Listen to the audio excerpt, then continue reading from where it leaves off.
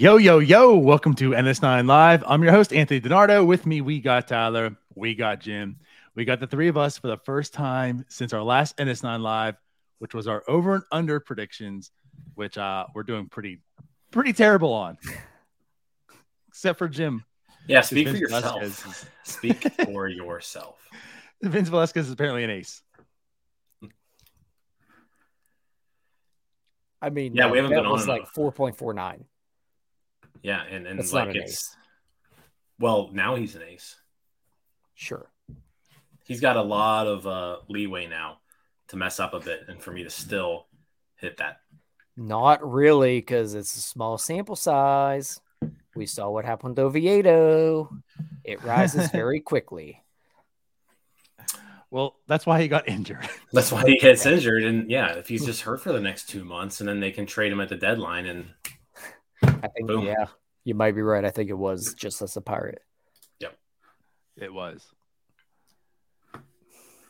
But we made it. As Kenny said, we're on at 9-ish. And it's 9-ish. So I guess we have a little bit to talk about tonight. The Pirates have had an awful May. And somehow they're in first place still. So, like, as much as you want to trash them and say, like, oh, boy, we got a show to talk some negative energy on, they're also in first place. So we're talking about the first place Pirates who have played terribly. So I got, like, mixed emotions on all of this. But I think what we can definitely do is we're going to talk and discuss the bad Pirates. But, like, how can we also maybe fix them? I think us three can fix the Pirates, guys. There's a lot. There's a lot that needs fixed right now, I think. DiNardo, do you have a time machine? Because I don't know if we can fix them. Well, I think we can to a degree. And I think partly we only need to fix them to a degree because the NL Central is garbage. It's not good. Yeah. I honestly, at this point in time, I think the Cubs might be the best team in the division. In that year and a half rebuild? Yeah. That might be fair. Yeah. But the way the standings shape up right now, the Pirates, winners of 1 out of their last 10, they remain in first place. They're a half game above the Brewers, 2.5 above the Cubs. The Reds have even gained a little bit of ground, 4.5 back. The Cardinals suck. Yeah, and so that's great to see. But you do have to expect that at some point it just starts clicking for them. They'll call up some random 26-year-old minor league organizational depth guy, and he'll come and he'll win NL Rookie of the Year. Well, now that Wilson Contreras is not catching for them anymore, and he's a DH, yeah, things are better. There's some other guy down there in the minors that's 28 years old and the best defensive catcher ever that learns how to hit 30 bombs. Sounds a lot like the catcher that the Pirates have. I walked into that one. Close That's in on me, age. Jim. I'm sorry, Jim. That's on me. Yeah, Henry Davis is going to be like 30 too. years old. He's going to have his number retired for Altoona, in the year 2030 after he hits like his 400th home run for the Altoona Curve. He's going to be the Drew Maggi story, but good.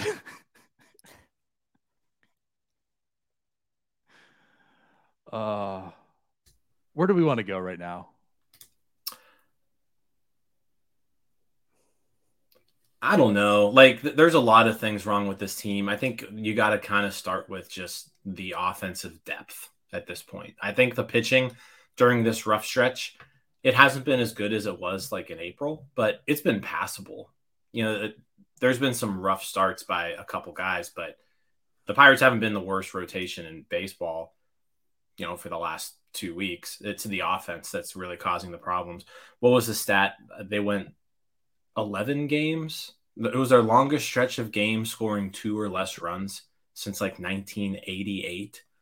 Yeah. Since 1988, there's been a lot of really bad baseball played by the Pirates, and we just saw them do something that they had never done during that time period. That's kind of the level of just how awful this offense has been lately. Yeah, to touch on that real quick, I think you have to start with the offense because I don't know that there's many teams in Major League Baseball that could deal with the blows the Pirates have taken in the rotation. They've dealt with a lot, all things considered, and somehow the rotation still is keeping this team in ball games for the most part. The offense is clearly the reason that this thing has hit the fan. For sure. To back up Jim, so in the month of May, the starting pitching for the Pirates, 4.01 ERA, 11th best in MLB.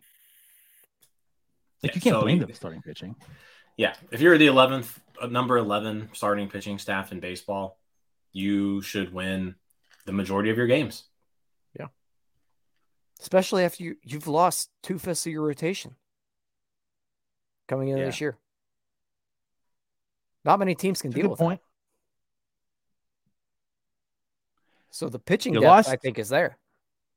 You lost 2/5 of the rotation, but you also lost one of your guys you're hoping that was going to be able to add depth in Michael Burrows, too. Yeah. Yeah. Like, that could have been him on the mound the other night, potentially. Yeah, I mean, and that's kind of, I think, the place to start is the offense. And, you know, there's a few comments here. The offense in April was doing the little things right. We kind of talk about that a lot, where they were moving runners over when they needed to. They were coming up with a big home run when they needed to. They were bringing in guys who got on base. Since the month has turned to May, we're not seeing that. They're not executing with runners in scoring position. When they do get on base, they're running into stupid outs on the bases. I don't know if I've ever seen a team run into as many outs as this club has in the last 2 weeks. And it's not just caught stealings. Like, it's everything. It's trying to take extra bases when you shouldn't. It's sending runners when you shouldn't. It's being picked off. But the caught stealings are there. You saw a lot of success being like aggressive on the base paths in April. And in May, it's been the complete opposite. They almost have been too aggressive. They kind of like they saw the success they had in April being aggressive, and then they've just decided we're just going to be like really aggressive now, and it's not working at all. Defenses are making plays. They're playing some pretty good opponents too, so you got to give some credit to who they're playing. But at the same time, the Pirates a lot of these wounds that they're doing are self-inflicted. Like, the offensive struggles are mainly self-inflicted, because even when they do get a chance to score, they're doing something to get themselves out of that scoring position a lot of times. And it's frustrating because it's just kind of snowballing day in, day out, not hitting with runners in scoring position, running into outs on the bases. We'll get to the defense later, but from an offensive standpoint, those are the two main things. You're not moving runners over. You're not driving them in. And when you do get on base, you're running into outs. You're not going to score runs when you do that consistently over and over again. Yeah, I think it comes back to, we talked about Sawinski and Connor Joe and guys like that we might have thought were playing a bit above their head, and we knew the league was going to punch back on them. Well, now we're seeing the league punch back on the Pirates just in general. They got to where they are because they were very aggressive on the bases. They had a lot of team speed. The league's kind of figured out what they're trying to do, and the game plan is in effect, and the Pirates have not punched back yet.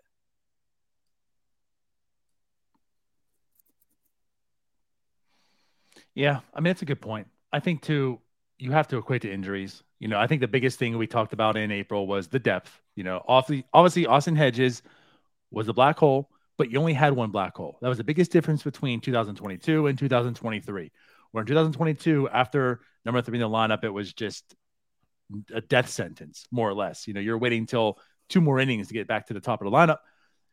They're very competent, you know, and then the games where you had Jason Delay in, I mean, there were moments where like 1, 2, 3 struggled, but 7, 8, 9, what was that one game? They went like 9 for 12 or something like that. Something ridiculous, 7, 8, 9. You know, like, the depth was always there. You had someone that was going to pick up another guy in the night. And now in the month of May, you have Hedges, you have Matthias there for how long? You had Andor, like 7, 8, 9 is that black hole again. So that depth in that lineup is just absolutely gone. So now when you have the 1 or 2 guys that are off, that's it. Hayes actually has looked decent in that leadoff role. He had 3 or 4 games in a row. He had 2 hits. If he's getting on base, no one's going to drive him in, because if Reynolds not having a good night, that's it. Yeah, I mean, that's exactly right. The injuries have hurt. I really think the O'Neal Cruz injury too is kind of like bringing into effect a lot of woes that this team has, not only offensively but defensively as well. O'Neal Cruz being at shortstop allows everybody to just play in a position that makes them more comfortable, because we've seen that be a big issue. I mean, that Mitch Keller start in Tampa Bay, if O'Neal Cruz is starting that game, Pirates probably win, and it's just because like Keller's been dominating lately, and the defense completely fell apart. If you have everybody playing in their natural positions, all those errors that happen, maybe they don't happen. So yeah, the Cruz injury hurts, obviously, because then you've got to kind of shuffle around that lineup. You now have Hayes, who you would probably rather have him in like the 7 spot. He's leading off. You've got someone like G1 Bay and Rodolfo Castro, who neither of which are probably every single day players. Like you probably don't want those guys playing 150 games a year, right? But they're now forced into a role where they're playing almost every day. And before, when the Pirates were able to kind of pick and choose when they play guys based on matchups, putting them in situations they should be succeeding in, now you're just seeing people being put in spots where they shouldn't be. And when you have too many people in spots where they shouldn't be in, you're going to have mistakes. You're going to have people struggle. And at this point, there's just too much of that. There's too many people playing outside where they should be playing, just their basic role on this team. And we're seeing them get exposed. Just that, the other part of it seems simplistic. In the month or in March and April, the Pirates are 11th in the league in home runs. They're 29th right now. They're not hitting the ball over the wall. It seems simple, but they're not. The power's gone. If you can't hit the ball over the wall, those little things that you were doing when they're not happening now, it doesn't matter. You can't get that 3-run home run. And obviously have a stretch where you can't score 2 runs or more than 2 runs. That's probably happening quite a bit. Yeah. But I mean, what I think is funny, and I say this somewhat facetiously, but Jim, who would have thought that we'd be craving for O'Neal Cruz's defense to return? Like that's where they're at right now. Honestly, when O'Neal Cruz went down, that was a big loss because like he's the leadoff hitter. Who are you going to put at leadoff right now with this lineup? The power that's there, how exciting is the stolen bases. And at this point in time, we're wishing his defense was back because exactly like you said, like if he's there, albeit it's not the best defense, it's good enough and it makes everyone else better their spot. And because he's gone, we're trying to find some middle infield to put together. And it's been awful since then. So yeah, like I'm craving O'Neal Cruz to return for his defense. Yeah. Poor defense, and as the comments are just kind of harping on the runners in scoring position. Pirates were great with that in April, and they are not executing this month. And I don't care what you're doing. You add in the fact that they aren't hitting homers, and you couple that with 6 for 55 with runners in scoring position in the month of May. You're not going to win. Doesn't matter how good your pitching is. Doesn't matter how bad. Doesn't matter what's going on pitching wise. When you can't hit the ball over the fence and you can't drive in runs when they're on base, you're not going to win games. Right. That Pirate charity sign or whatever the home run tally, whatever it is, needs to be removed and just put 6 for 55. That's it.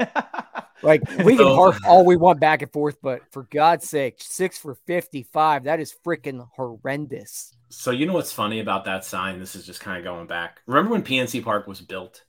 And like everybody was like, "Oh, balls are going to be able to get hit in the river." That sign was for river blasts. Yes. Yeah. And I'm pretty sure like no one hit the ball in the river the entire first year. So then they're like, we probably need to change this sign. We can't just leave it on 0 forever. And then it took like 3 years to get there. Yeah, they changed it to Bucko Blasts or whatever. But I mean, it took like 3 years to get into the river. Yeah. Oh yeah, like it took a while, and I think people thought river shots were going to be like a common thing, and it's just not. But that made me think of that. I remember when the park opened, they were like, "We're going to see so many balls hit in the river." Nope. Well, we're not even seeing balls over the wall right now. There's when your 7, 8, 9 are so bad, it's really hard when 1 through 4 who carry you the whole way are in a slump. That's going to happen. Like, it's going to happen at some point. Some guys are going to struggle. And that's what makes the Austin Hedges of the world look so bad. He looked fine in April when he would bunt a runner over. But right now, he looks like an absolute black hole that we want to ship to Mars. And nothing changed with him. Nothing. Everyone else just got worse. Yep. Yeah, you're right. I mean, Hedges hasn't done anything different than what he's been doing all year. It's just when you're winning and people are hitting, you can live with that guy. You can live with the one guy who hits like a pitcher. But when you've got the rest of the lineup struggling, it doesn't work. Can I add something to that though too? Because I mean, I think it's a very valid point. We didn't harp too much on it because exactly like you said, this lineup had length in April, right? 1 through 8, it's very, very competent. So if your number 9 hitter is going to be incompetent as a hitter, you can live with it. But also, Jim, to the point, this was supposed to be the catcher who you could live with that because defensively, he was on point. One of the better defensive catchers in the league. I know it's fallen off like a little bit over time, right? Like you're not expecting him to be the best catcher, but he's still good defensively. That hasn't been there either. So that's the thing. When you leave time go, and now we're in May, Jim. Here's the thing. No, I mean, finish your thought. When he's not even doing his best stuff at that level to at least even some things out, when you are the number 300 and like 20th worst hitter in baseball, and you're maybe just league average at catching, you're a complete deficit now. Like you don't bring any value. And that's the point. Now you're really seeing it. He's really being exposed.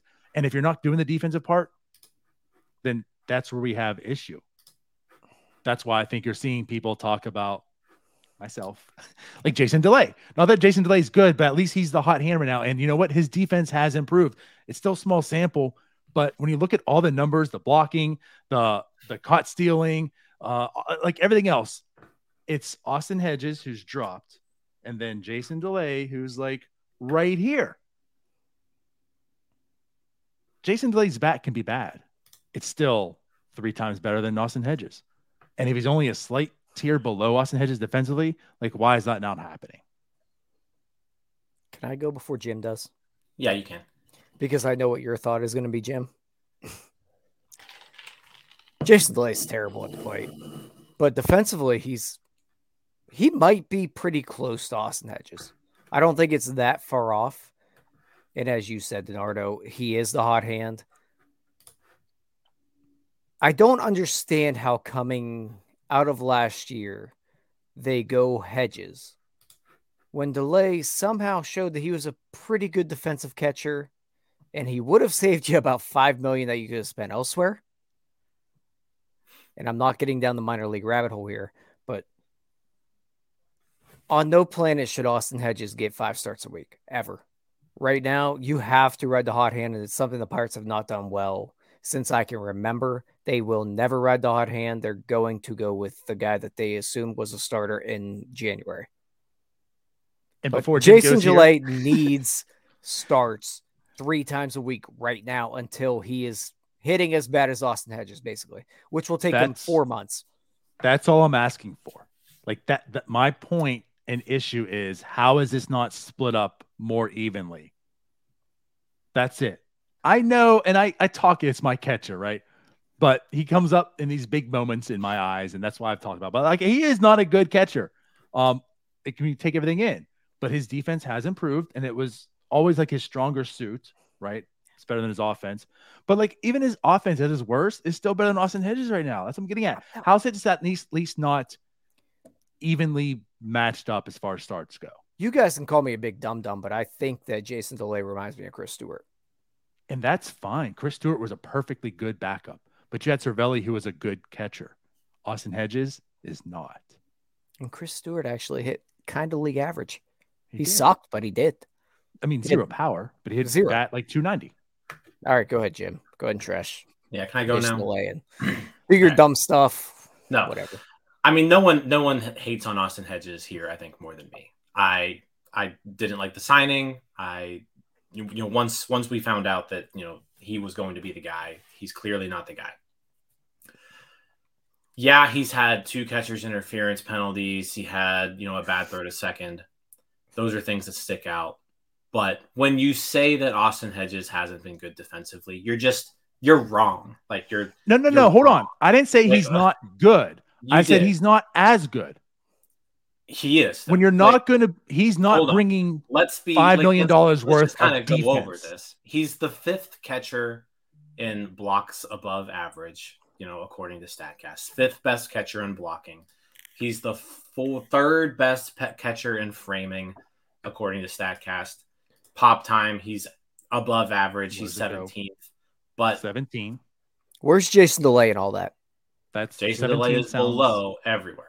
Well, there's a lot more than 30 catchers, DiNardo. So Jason DeLay is 19th, is 19th in blocks above average. Jason DeLay is 13th in framing, and Jason DeLay is 36th in pop time. So I'd rather have that $5 million elsewhere. I'm not saying that. I'm saying, how many catching interference? What I'm saying is, when you say that Jason DeLay isn't good defensively, like you're wrong. Like you're wrong. Hold on. I let you finish. Let me finish.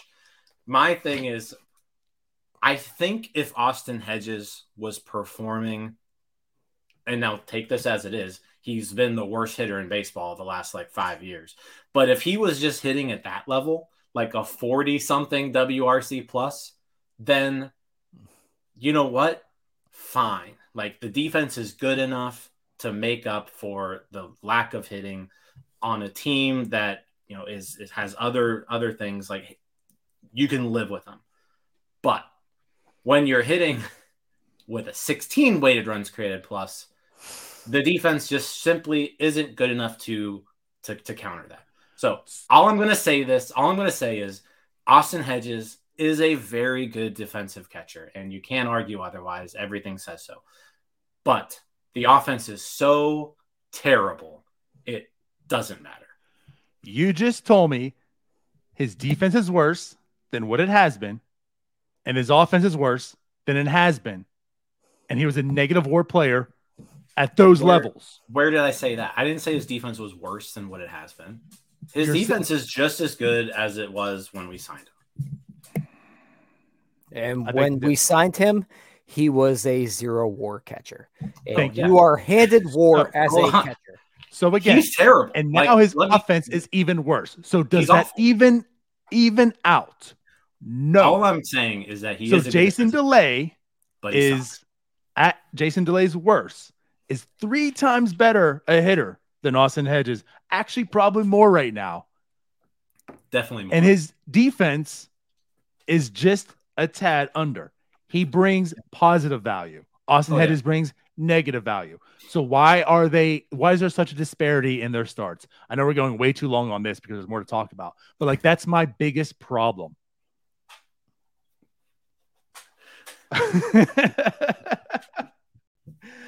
Neil said, we are truly suffering people that we could win the division and instead get the debate over Austin Hedges and Jason DeLay.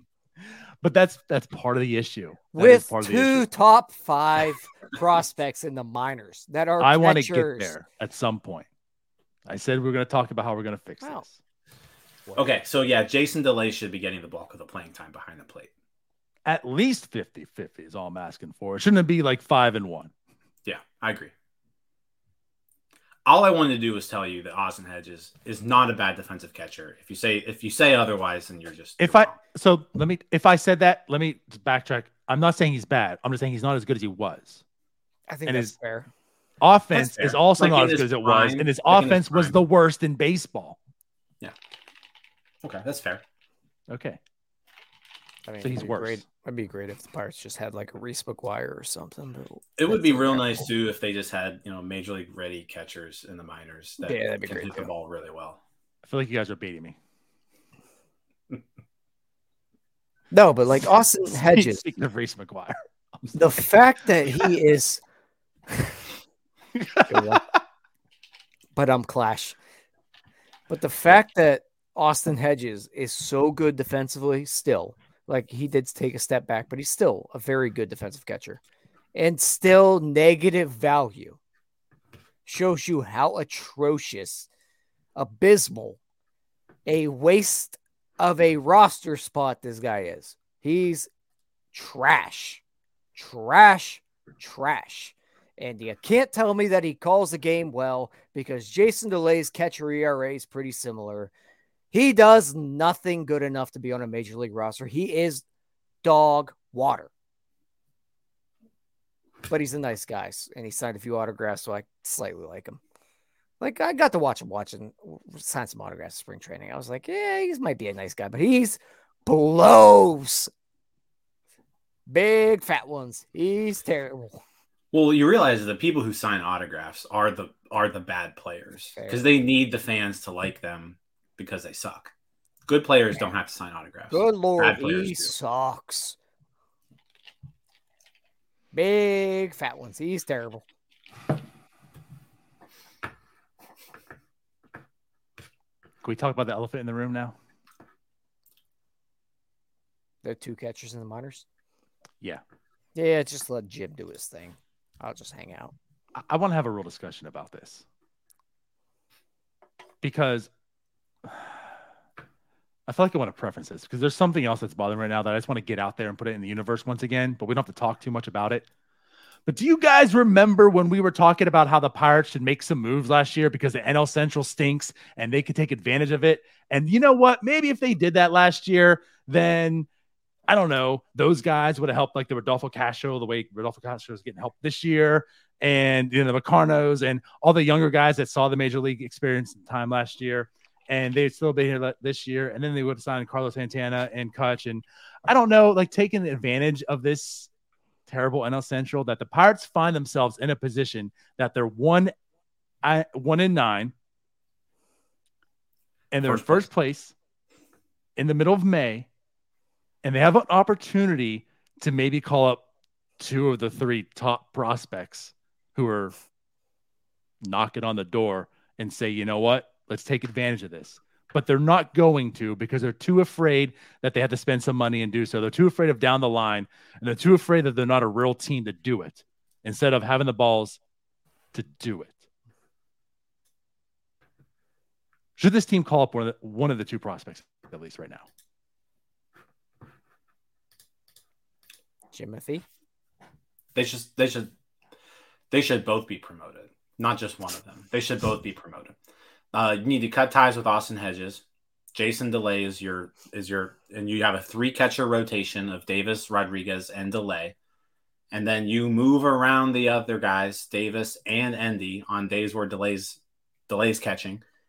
And Davis can play right field. He can play first base if he wants. Endy can play second. He can play outfield. He can play first base, whatever. That's what I want to see right now. I think eventually, and I get all this talk, these guys are more valuable as catchers, but at some point in time, you're going to have to figure out a way to play both of them. And they can't both play catcher. So just start it off the bat.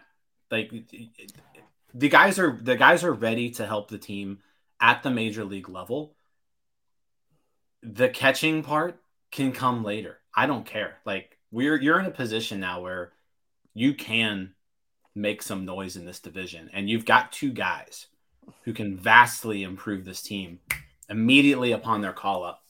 And they give you things that you need. Like the Pirates right now could use someone who can hit, who plays second base. They could do that. Andy Rodriguez can hit and play second base. You need somebody who can hit the ball over the fence. Henry Davis can do that.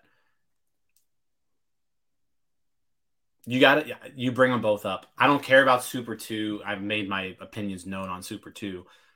Super 2 doesn't matter if you have good players and then you just say, hey, you know what? You're a good player. I want to keep you for a while. Let's just extend you. Then you don't have to worry about arbitration or any of this stupid stuff. I don't care that the Pirates might have to pay Andy Rodriguez and Henry Davis more money in 2029 if they call them up now as opposed to waiting 6 more weeks. What's happening right now is the Pirates are in first place and they need offense. They have offense in the minors. They just aren't bringing it up just so they can save money 6 years from now. And that's pathetic. That's pathetic. The goal of this team is to win baseball games. So what are we doing here?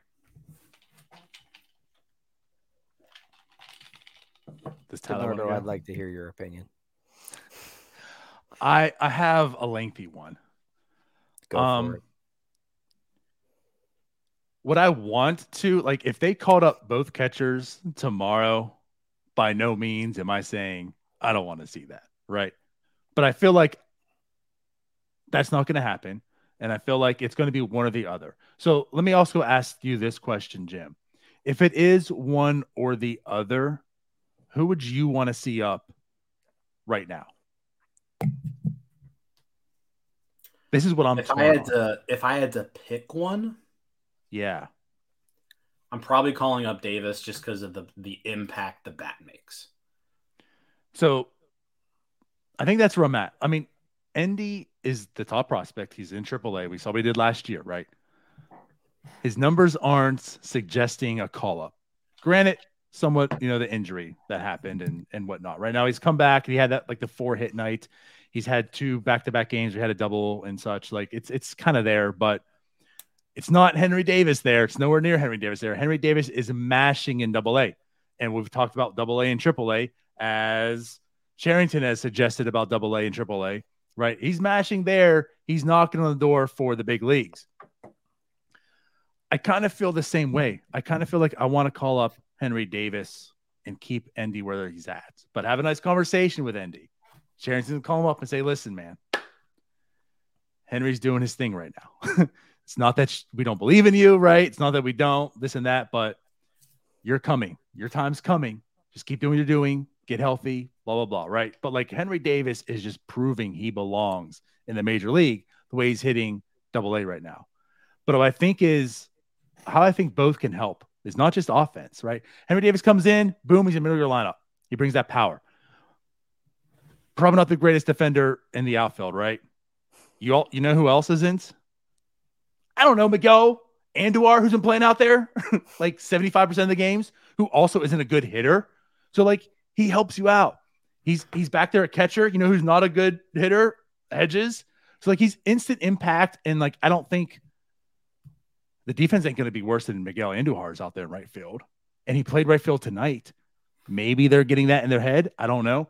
And then the thing with Endy is if he comes up, hopefully the bat plays. I believe in his bat. Like, the strikeout rate, the walk rate, like, it's all there still. I'm not worried about him, even though, like, all the numbers aren't there per se.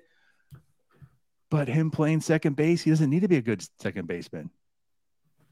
It's not there now. Like, if you're worried that we can't play the position, well, no one can play it now. But they also can't hit. Can Bay hit? No.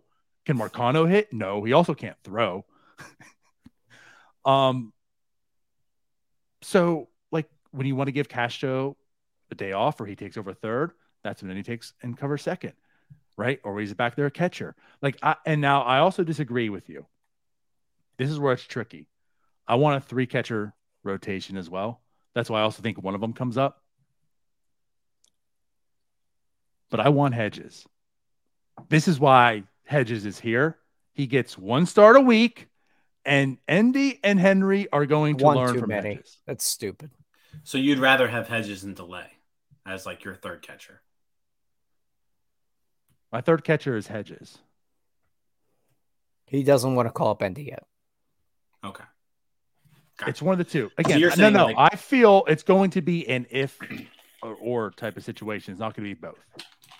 And with that being the case, I feel like I still side with Davis, and Davis gets 2 starts at catcher. DeLay gets 2 starts. Hedges gets 1. And then the games that Henry's not, he's in right field or DH.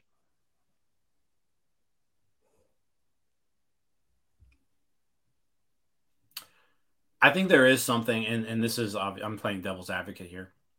There is something to developing a catcher, right? Yes. I think if you're looking at it that way and you're saying, okay, we need to develop a catcher, the way that I would do it is like you go into this hoping that Henry Davis is your future franchise catcher. Because I think a lot of Endy's value is his athleticism and the fact that you can put him all over the field. I mean, like I said, I've been comparing Endy to Dalton Varsho for 2 years now, right? So like I think I think that's kind of where Endy's value is yeah, you have your everyday catcher who should be Henry Davis, I think, going forward. Then you've got Endy who can spell Henry Davis a catcher, but then you can put Endy at second. You can put Endy in the outfield. You can put Endy at first. You can move Endy around and play him 6 days a week. He's still your backup catcher, right? And then you probably still have like a third catcher on the roster, like who's just there to catch, you know?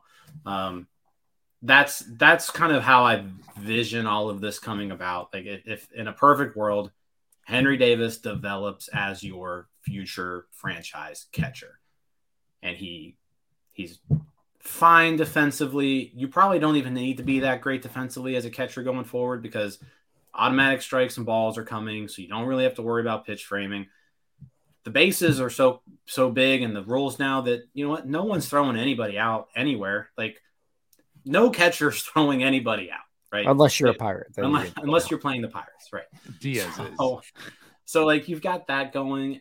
So, like, really, how good of a catcher do you need to be in Major League Baseball going forward? I don't know. I think that's a question that you got to kind of think of. And then you think Endy's skill set just has him in a position where he can do all of these things while also hitting from both sides of the plate. That's where we're looking at in a perfect world. So if you're playing devil's advocate here and the goal is to develop a future franchise catcher, and you need to pick one guy right now to kind of mess up their catcher development for the sake of the team, then that's Endy. Can I play super devil's advocate? Yeah. That's what this show's about. All right. So the question that you raised, Leonardo, was, would you call them up right now? I wouldn't call either up right now because I don't see a point in calling either up right now when we're a month in, maybe 10 days away from Super 2.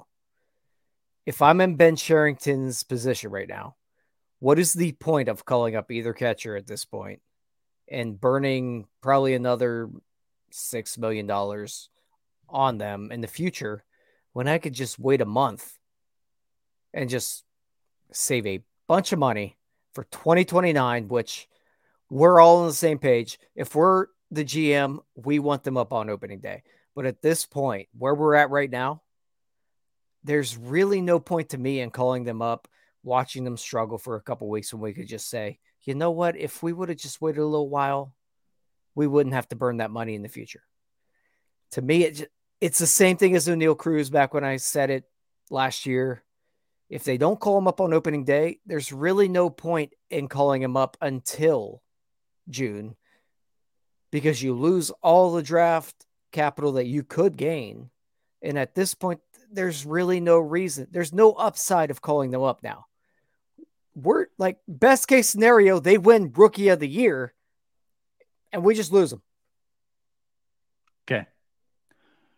So let me present this. So let me be super devil's advocate here, right? I didn't know Shonikin was here.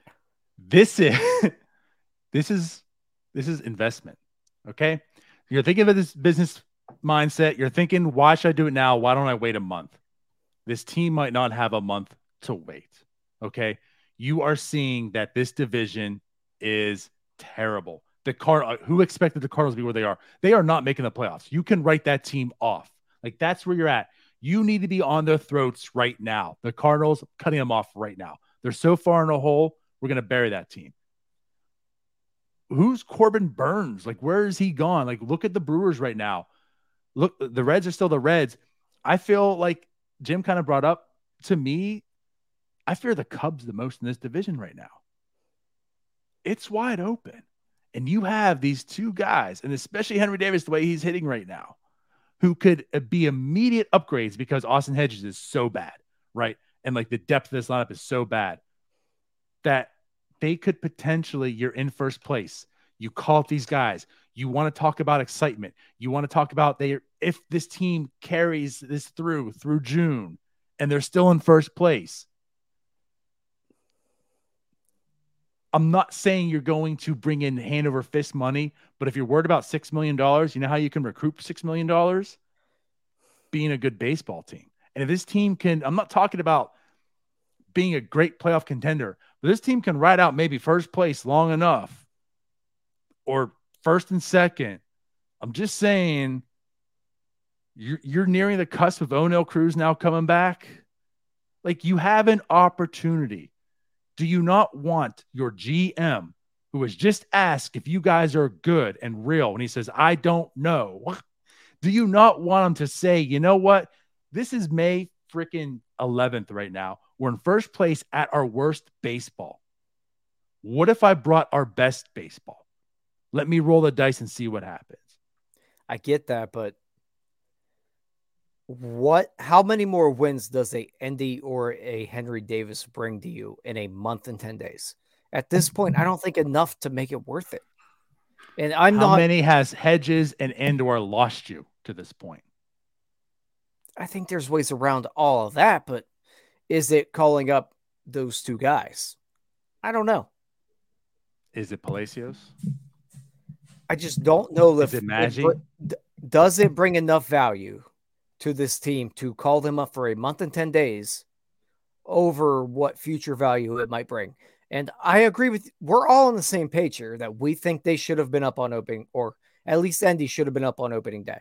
We're all on the same page there. But at this point in the season, I don't know that it's worth it. You might as well just wait. That's why I disagree. And that's fine. We can disagree. And I'm not saying you don't have a terrible argument. It's bad, but it's not terrible. But I think it's because you're at this point of the season is why you do. Like, this is the moment you capitalize. You're not sitting in my shoes here. I'm pretending to be the GM. I understand that. Exactly. I am also the GM, and I'm in first place on May 11th, playing on worst GM. Baseball. You're being a fan. I'm being the GM. I'm smart. You're dumb. No, I'm a general manager. I got paid to win baseball games. Not well.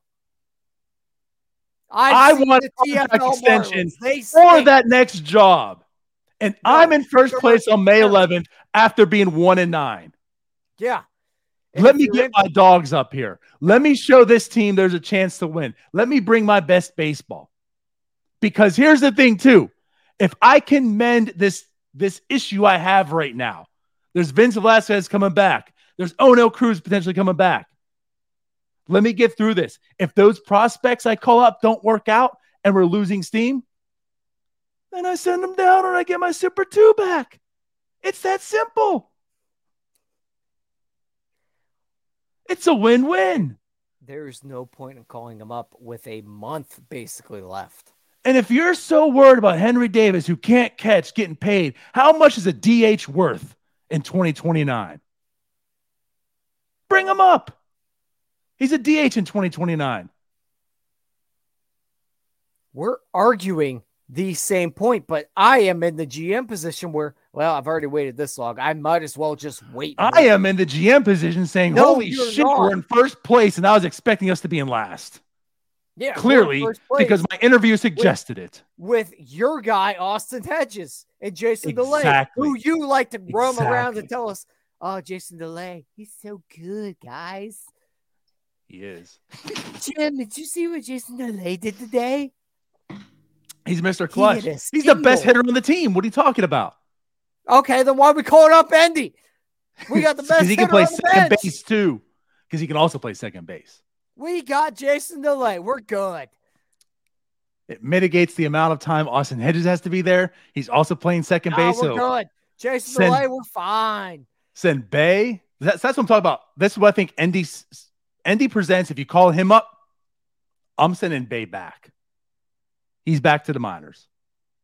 You know what? And this is also why I talk about, this is also why promoting guys is a good thing. And everyone backs, they're not ready. They're not ready. They're not ready. No, if you bring them up, like, honestly, you learn the best. This is why I never hire you as a GM, because do you think move after bringing up Andy Rodriguez is sending G1 Bay down and not Miguel Andujar or what Chris Owings? Because here's the thing. Miguel Andujar finally becomes. Use your words. Oh, I'm still here. My computer just locked. I've been arguing too much with you and not touching my mouse. So Miguel Andujar finally becomes an actual true 26 man who doesn't do anything. What everyone said, Drew Magic is up here because he doesn't do anything. He's a 40. He's not 8th man. Endy being up here pretty much eliminates Bay's spot for the most part. So, like, you know what? He had a great learning experience. You big dummy. Why? Where's he going to play? Center field once a week? Right field over Miguel Andujar? Or Bay's playing right field? Have you seen Miguel Andujar play right field? He's the worst defender I've ever seen in my damn life. Why does Bay have to play right? Why do you have to get Bay's lineup in the right field? Because you just talked about Miguel Andujar being a 26 man. There's a 26 man is G1 Bay that can actually freaking run. There's Sawinski, there's Reynolds, there's Kutch, there's Joe. Why do I need Bay there? Why do I need Andujar? Because he's not going to play. Get Bay in AAA to actually develop. On him. He can stay up here and pinch run. Holy hell. You're so dumb. Okay, then he's here to pinch run. Fine. He's here to regardless, I don't care. It's either what I was saying is because he can play second, I'm going to get Bay out of there. Well, if it's Henry Davis coming up, a person on this roster because he can play defense. Can't when it's that late inning and you want to move Castro, whoever's on short at that time, then Owings is in there. Well, we'll talk about him later. I don't want to get into defense too deep. But you're dumb. I'm smart. As a GM, you're talking I'm a GM. That's why I'm not going to bring these two up. Piss on you, Tyler. No, you're dumb. You just said you would send G1 Bay down over Miguel. If the Pirates are doing what they're doing right now, and they're 5 games behind the Brewers, I'm okay with your suggestion. I'm okay with it. I didn't believe they're a real team. 11th. They don't have that, but it's May 11th, and they're still in first place right now because everyone's terrible. You have an opportunity here. Okay. You're so dumb. Just everything else you said after what everything dumb because no, I could agree to an extent to what you had already said, but once you got off that tangent and went on something else, you are so stupid. It's not even funny. I don't want to podcast with you ever again. I want to only talk to Jim. Okay. If you heard what I said, if it was, there's only one guy that has to go. I hear a lot of dumb things today. Endy, that might have been the dumbest. I'm sending Bay down. If it's Davis, Andor's gone. Yeah, you're dumb. Okay. Sorry, Jim. Bay loses all. There's nowhere for him to play now. Yeah, you're dumb. Cassio's playing 6 times a week. Endy's playing 6 times a week. Sawinski's playing at least 5 times a week. Like, Bay's just going to sit there and rot. Which I know. I'm going to send you a video later that I can't see on here. Okay. I'm just sending him back to the minor leagues. You're dumb. Okay. You're a big fat dummy. Okay. Hi, Jim. Hello. He was muted. Yeah, I just put myself on mute the whole time there. I think with the way the division is right now, the 5 weeks before Super 2 matters. And okay. It's gonna be nice when the Pirates are in second place come August. Again. Yeah, again, like I would have had Andy up here opening day. And that's what I would have done. Two mistakes don't make a right. But right now I would call both up. I would call both up today. You just said you were just siding with Tyler. What do you? That's not what you misunderstood. No, he never sided with me. I said the 5 weeks. No, he said they don't matter. He disagrees with me. I disagree with Tyler. Yeah. Oh, I thought you said they do. That's fine, but he did it right now. But and then what did you think about him saying that he would send Bay down for Endy? No, I would get rid of Austin Hedges. I would get rid of Austin Hedges, and I would get rid of Miguel Andujar. Yeah, that was like the dumbest thing I've ever heard him say. Well, if you're bringing up 2, then I'm sending Bay down and Miguel Andujar. Yeah, I'm keeping 4 Hedges. Catchers. 3. No. Oh. Yeah, you're dumb. No, damn it. No, I don't know. Actually, someone put on here the IL stint. I'd be cool with that. Yeah. No, I mean, at the end of the day, we're arguing this. It's the decision's already been made. It's not like we're obviously arguing about what we would do. The Pirates are not calling up either of these guys until June 15th ish, right? And it's just they're not going to do it. When I think Neil in the comments here said, let me go up here because you guys fought for like 10 minutes. Neil, here we go. Where's Neil's comment? I'm still scrolling. Here you go. When you never gave a shit about winning this season, then there is no urgency. So at the end of the day, Ben Cherington's not changing his plan because the Pirates are in first place right now. Now, if the Pirates are still in first place come late July, then maybe you probably change your plans. You probably don't sell off your rentals. You probably make some sort of a run. So in late July you call them off? No. So what I'm saying though is like he's not changing his plan right now. His plan going into this season was to obviously make improvements from last year, but he was not going to call these guys up before the Super 2 deadline. So it's not going to happen. We can argue and say that it should, but it's just not. When someone asks you on national TV, are you a legit contender this year? And the first word out of your mouth isn't absolutely. Instead, it's well, and then you go into excuses as to why you might not be. He does not have urgency to win games right now. Everybody can have their Neil Huntington and Ben Cherington comps. They're the same person. They run this team the same exact way. Nothing's changing there. They're going to do the same exact thing. Yeah, they're going to have but go ahead. They'll have differences in player development.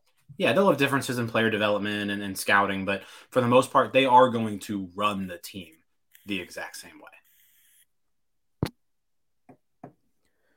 Even though, apparently, that's not what this new regime is about. Bob Nunning was fed up. We're going to create a culture.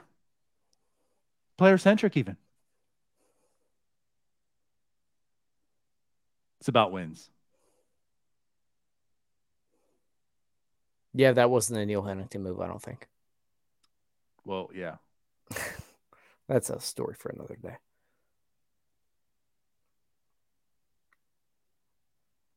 Anyways. What do we want to talk about next? Donato's so dumb. How about we shift focus to something positive? And yes. I think there is some things positive? Let's talk about two-man show. Jim and Donato. Get Tyler off. Okay. How about all right, 2 things I want to talk about. Might as well make it official. Let's start talk. And Kenny's got it here. Let's talk about his man Mitch Keller. Mitch Keller in his last 30 starts has an ERA under 3.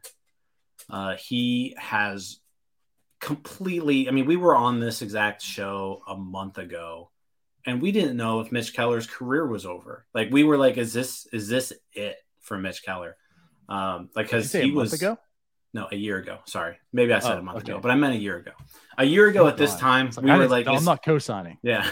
So a year ago at this time, we were debating on if Mitch Keller was done, and so it's pretty incredible just to see the turnaround. because he's now, not only has he turned into the guy who can keep you in it gives you a chance to win every time out. We saw it last on Monday. He's a guy who can single-handedly win you a baseball game at this point. He's become that good of a starting pitcher. I don't know how many pitchers in the last 12 calendar months, or let's say 11 calendar months, have been better than Mitch Keller in Major League Baseball. I mean, he's a top 5, top 10 pitcher in the game since rejoining the rotation and kind of finding that sinker. Yep. Remember, May 19th was the first time he threw the sinker. Now, albeit it was in the bullpen, but May 19th was the first time he threw the sinker. So we're approaching a year of good Mitch Keller. And you're absolutely correct. I know what I said. I said, if I'm a betting man, I am betting on Mitch Keller being DFA'd than Mitch Keller becoming a good pitcher. That's where I was at. Absolutely. And you're correct. And he's not even just, oh, you know what? Mitch Keller actually belongs in the major leagues. No, Mitch Keller's a dude. He's a good pitcher. He's a damn good pitcher. And we talk about guys who he has, but like change the course of this rebuild. Mitch Keller is one of them. Like, there's a lot on him. If he becomes a good pitcher, that there's a lot for this club, because I'm not sure where the pitchers are really coming from. Rodolfo Castro is one of them. He's a wild card. Luis Ortiz, like that's another wild card. And that's why Mitch Keller becoming good, it helps a lot, because if Luis Ortiz is also a good pitcher, like these guys coming out of nowhere is helping out. But Mitch Keller, he does a lot for this rebuild, and he's anchoring this staff right now. And you're absolutely correct. And he did it. He won that. This team was skidding in the worst way. Mitch Keller came out, still didn't have any offense behind him for the most part, and did a complete game shutout. What more can you ask? I mean, just read off some quick numbers. So since rejoining the rotation, it was May 31st last year. He's made 30 starts. He's thrown 170 innings. So, I mean, he's been a workhorse. 162 strikeouts.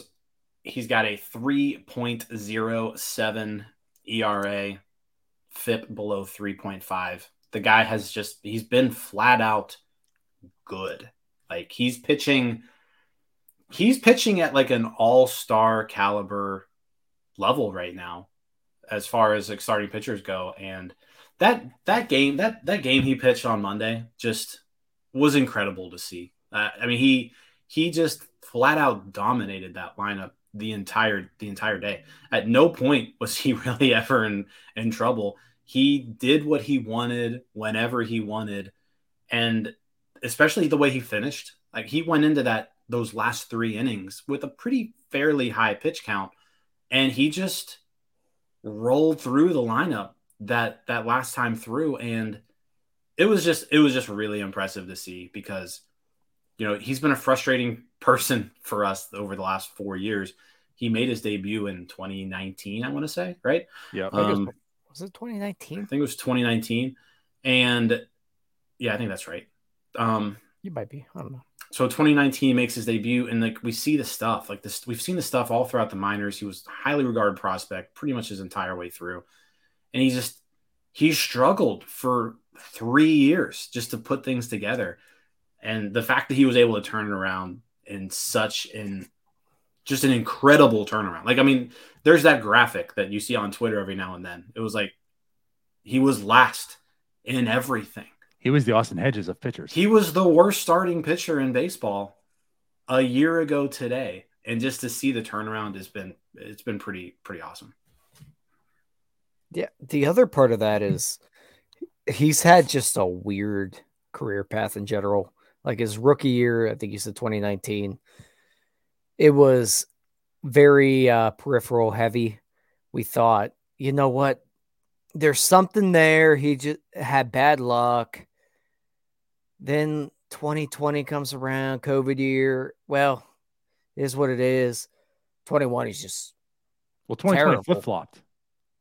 His ERA was actually good, and his peripherals were garbage. But it wasn't good. 2021 comes around, bad. 2022 comes around, the velocity comes. We see the flip with the sinker. All of a sudden, he's like Charlie Morton light.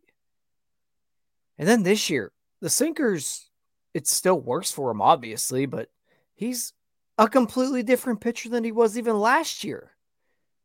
I know you had the strikeout number that you gave us for the over-under, but good Lord, the guy just turned into an absolute strikeout pitcher we always dreamed of. He's killing that over. I thought about that too, though, Dad. I put all his numbers, and the first thing I thought when I saw his K rate, I was like, oh, damn, because I gave that number, and I felt like it was aggressive, trying to get aggressive, falling the hype, and he's just blowing that number away. Yeah, he's just going with 30%. He went from a ground ball pitcher to just being an absolute dominant dude.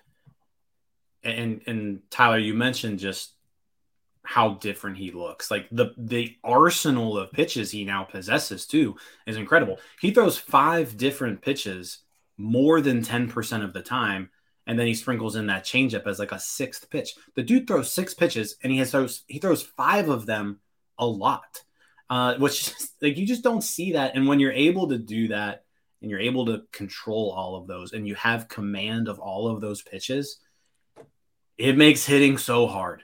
It makes hitting so hard when you've got a pitcher on the mound who can do so many things well. And that's what we're seeing now with Keller. He's doing so many things so well that pitchers hitters don't have a shot. Hitters don't have a shot against him lately. And last year we talked about the conversation with Clay Holmes about the sinker, and we didn't really want to give Oscar Marie much credit. Well, now he's throwing like 3 different types of fastballs. So at some point, we got to give Oscar Marie some credit. Because even if Clay Holmes is the reason he started throwing that sinker, Oscar Marie has bridged that thing out to be able to throw a cutter. The 4-seam works now. The sinker works. Adding in a sweeper. The curveball's still sexy as hell. Like, well, it's just like that's at least talked about, I feel. Yeah. Like that's where he's developed. Other than minors, you kept hearing and talking about the curveball. Yeah. And like, it's like you're saying, it's still good, but like that's the least you talk about anymore. And it just goes back to the command. Like the command is excellent. You look at the heat map on his pitches, and everything's just where it should be. The sweeper is low and away against righties. The changeup is low and away against lefties. The curveball's down in the zone. The sinker is inside on right. Like everything's he's throwing everything, and he's throwing them where they should go. And when you're doing that, you just make it so tough on hitters. When the pitcher is doing what the pitcher wants to do, hitters don't have much of a shot. Hitters need to take advantage of mistakes, and Mitch Keller has vastly decreased the amount of mistakes that he's making, which he's dictating ball games. He has completely taken over the game when he starts. And it's just fun to see. It's fun to watch him. Jim, we talked about it. Like, when they're skidding, there's nobody else we want on the mound other than Mitch Keller. Yep. And I know I talked about this a little bit on the post game, but just kind of bring it up again. You know, there was, I think it was valid because we all kind of agreed, you know, with the changes in the shift, how would that affect Mitch Keller? Like there was real reason to think he might be the biggest one affected because of the ground balls. We talked like the sinker's good. He finds a way to induce that ground ball. He finds ways to get outs, right? But he's not like the strikeout guy. So with the band shift, Mitch Keller I still think could be good, but that might affect him more than most pitchers. And I was real interested to find out how it will and what his season will be this year. And he said, no, I'm just going to be even better. And like you're saying, like the strikeout, like that's what's killing me too. So yeah, last year, 20.1% strikeout rate.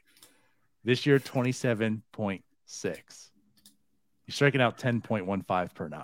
This is Mitch Keller we're talking about. He finds every way to make outs right now. We saw last year how he can do it by inducing weak contact and getting that. Now he's got the strikeout. Like everything you want to see in a good pitcher, Mitch Keller has all of those things right now. And not to mention, he's just a workhorse. Like the guy can carry innings. He's got the body to do it. As it was mentioned in the comments, he's carrying 97 into the 8th, 9th. Like, it's not Rowanzi where it's I don't want to say flash in the pan, but there's a lot of stuff that there's not much longevity with it. This is a guy that he has the stuff to really be a dude that can carry 200 innings a year. He's starting to prove it. And I think the biggest difference too is you didn't want him to be that guy last year, right? Also, one thing we talked about on the post-game show. Okay, you made 7 good innings. Let's just get you out of here. I don't want, you implode, or let's just get you out of here, feeling comfortable. And now it's like, go in the 8th. You guys talked about it. Like the things Shelton's doing with him, I love. Shelton's really he's putting them out there. Like, you're the guy. I wanted him to see that 9th inning so bad, and I'm so glad he did. And he just earned himself trust to all ends right there. Yeah, like he has become that guy. He's become that starting pitcher that every team wants a guy like that. He's tied with Zach Gallen in innings pitched. Zach Gallen's gone like twice now where he's gone like 30 consecutive scoreless innings. So like he's in that same conversation now with those types of guys. And there aren't a lot of pitchers out there who can just give you that amount of innings. And he has quickly become one of them. And again, we talked about this in April, when your starting pitchers are giving you innings, productive innings, it just makes your team so much better, because your bullpen, and no one's bullpen is really all that deep.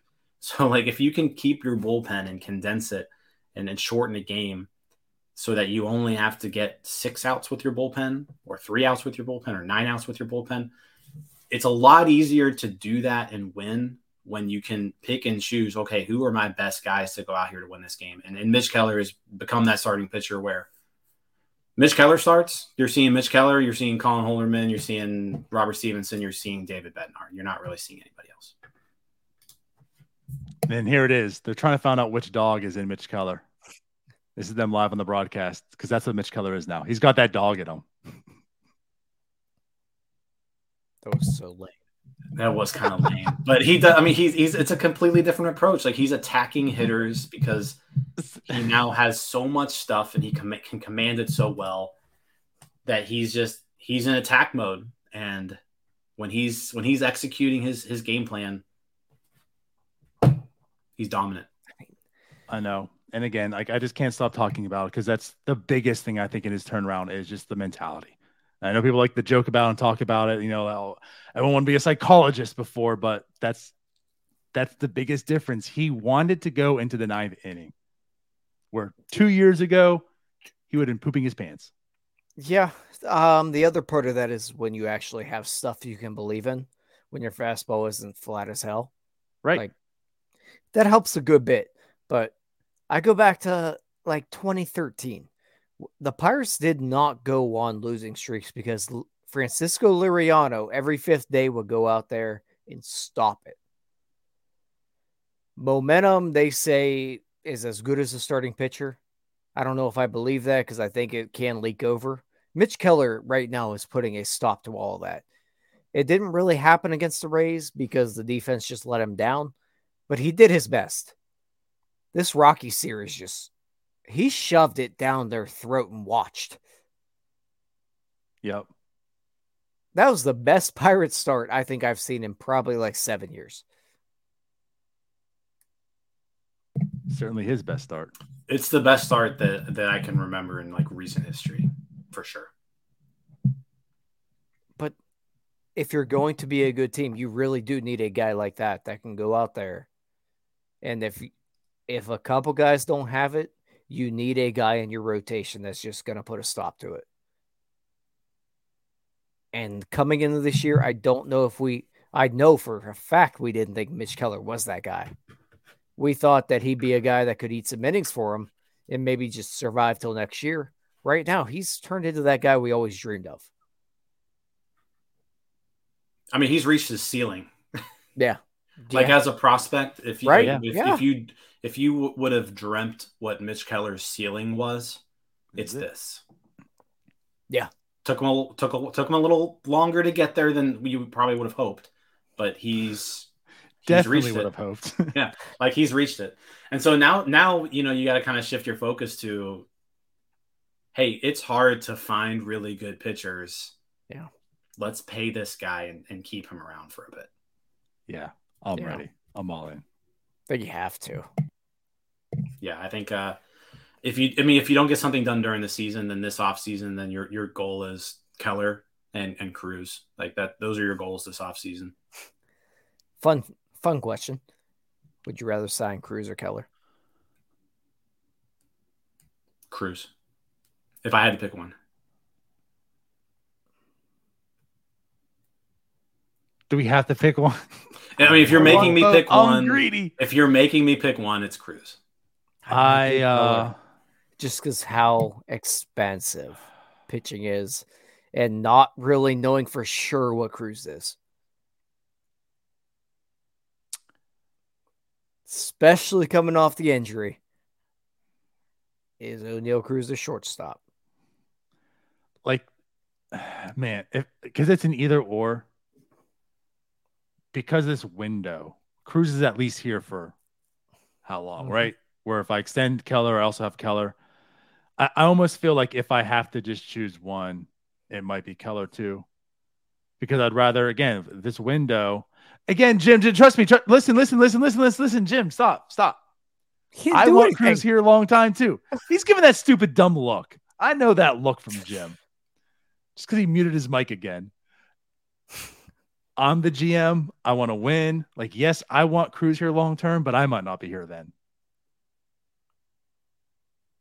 I need some win. I need some rings. And Keller fits in that window right now. I would love to have O'Neill Cruz here in 10 years, but I'm more interested in the next 3 to 5. So that's my mindset on it. That's why I would say Keller, because I have to pick one. But I'm a good GM. I'm bringing up Endy today. I'm bringing up Davis today, and I'm extending both of them because that's what a good GM would do. I'm going to shoot myself.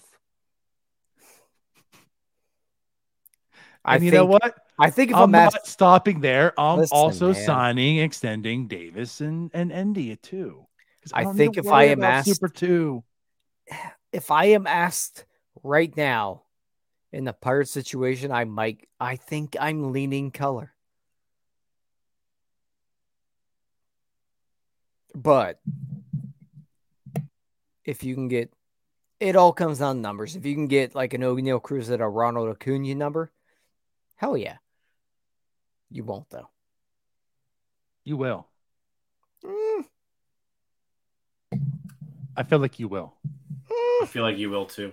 And I mean, you have got this injury too that just happened to him. Like, if that's guaranteed on the table, $100 million, $100 million of like guaranteed money. Like, I think you can get him to sign a pretty team friendly deal. But at the same time, it's a risk because it's going to be lengthy. Don't listen to Nardo. He's keeping 4 catchers on the roster. But see, Endy and Henry equal 1. That's not really how math works, though. Yeah, they're half of a catcher. The math ain't mathing. They're only catching twice a week, so that's why it can work. No, I'm just more concerned with, like, I mean, Cruz is the guy. I want Cruz to be a Pittsburgh Pirate for 15 plus years. So you don't want Keller? I didn't say I don't want Keller. If you make me choose, that's what you're saying. If you make me choose, get out of here. I don't want you to Cruz. I'm gonna be. I think there's too much bustification with Cruz. Nah, Cruz is always going to be able to hit. He's going to be able to hit. Okay. I believe in Cruz. I believe in his talent. I do too, again, but I don't know long term. I have one. I'm taking Keller because boom, there's my window. When I get my championship, my contract runs out, I'm going to the Yankees because they're tired of Cashman. All right. Well, that's why you're managing the TFL Marlins. That's right. I have no idea what my record is. That's how good of a manager I am. I probably have Speaking 7 of which, catches. I am 5-0 in my fantasy league. I am so good. All right, we're not. Stop it. I'm so good. Yeah, we don't need to go into fantasy. I'm just so good. I'm so smart. Like I don't know why people are dumb. I don't. You know why I know you're smart? You keep it real dark there, so people can't tell how ugly you are. No, I'm beautiful. Anyways, people love me. We're clear the point of the show where this is going off the rails even more than normal. Is there anything? Bring us back, Jim. Come on, Dad. Real quick, just to update everybody on the situation. DiNardo's Stratomatic team is in last place. I'm in a rebuild, of course. Yeah, that was expected. I'm not calling up my Henry Davis right now. Oh, so you're a bad GM. All the Super 2s. Actually, I signed Josh Van Meter this offseason. He really did. He signed free agent Josh Van Meter. He's currently 14-24, last place in the National League East. His team's terrible. What's funny too is I signed Josh Van Meter because he now gives me catcher innings. So he's my third catcher. Yes, I do have 3 catchers. Oh god. Josh Van Meter. Well, you suggested 4. See? It's in my blood. Give me all the catchers. Oh man. Just let this guy host a basketball show. He don't know ball. He don't know ball. Anyways. I think it's time to wrap things up. Yeah, it is. And we really need to talk about Connor Joe. Just as a footnote, Connor Joe, he's still doing it. I'm loving it. On the bases, though. He's not? No. What did I miss? Thrown out. He got caught stealing twice. Okay. Everyone did, though, too. Also, another stat, the Pirates lead in May. That's not good. Somehow he went 0 for 4 with 2 caught stealings. I don't know if that's ever happened, but we should look that up. It probably has. Anyways, okay. I guess we're done. Is this it, fellas? Let's get out of here. Bye-bye, everyone. Thanks for listening to this trash. See you all. Hey, you all. Thank you for watching. I know we try to provide the most entertaining content that we can, and we'd love to spread it to as many people as possible. So I know it doesn't seem like a lot, but if you could take the 5 seconds to like this video and subscribe to the page, it helps out so much more than you know. Thank you, and let's go Bucks.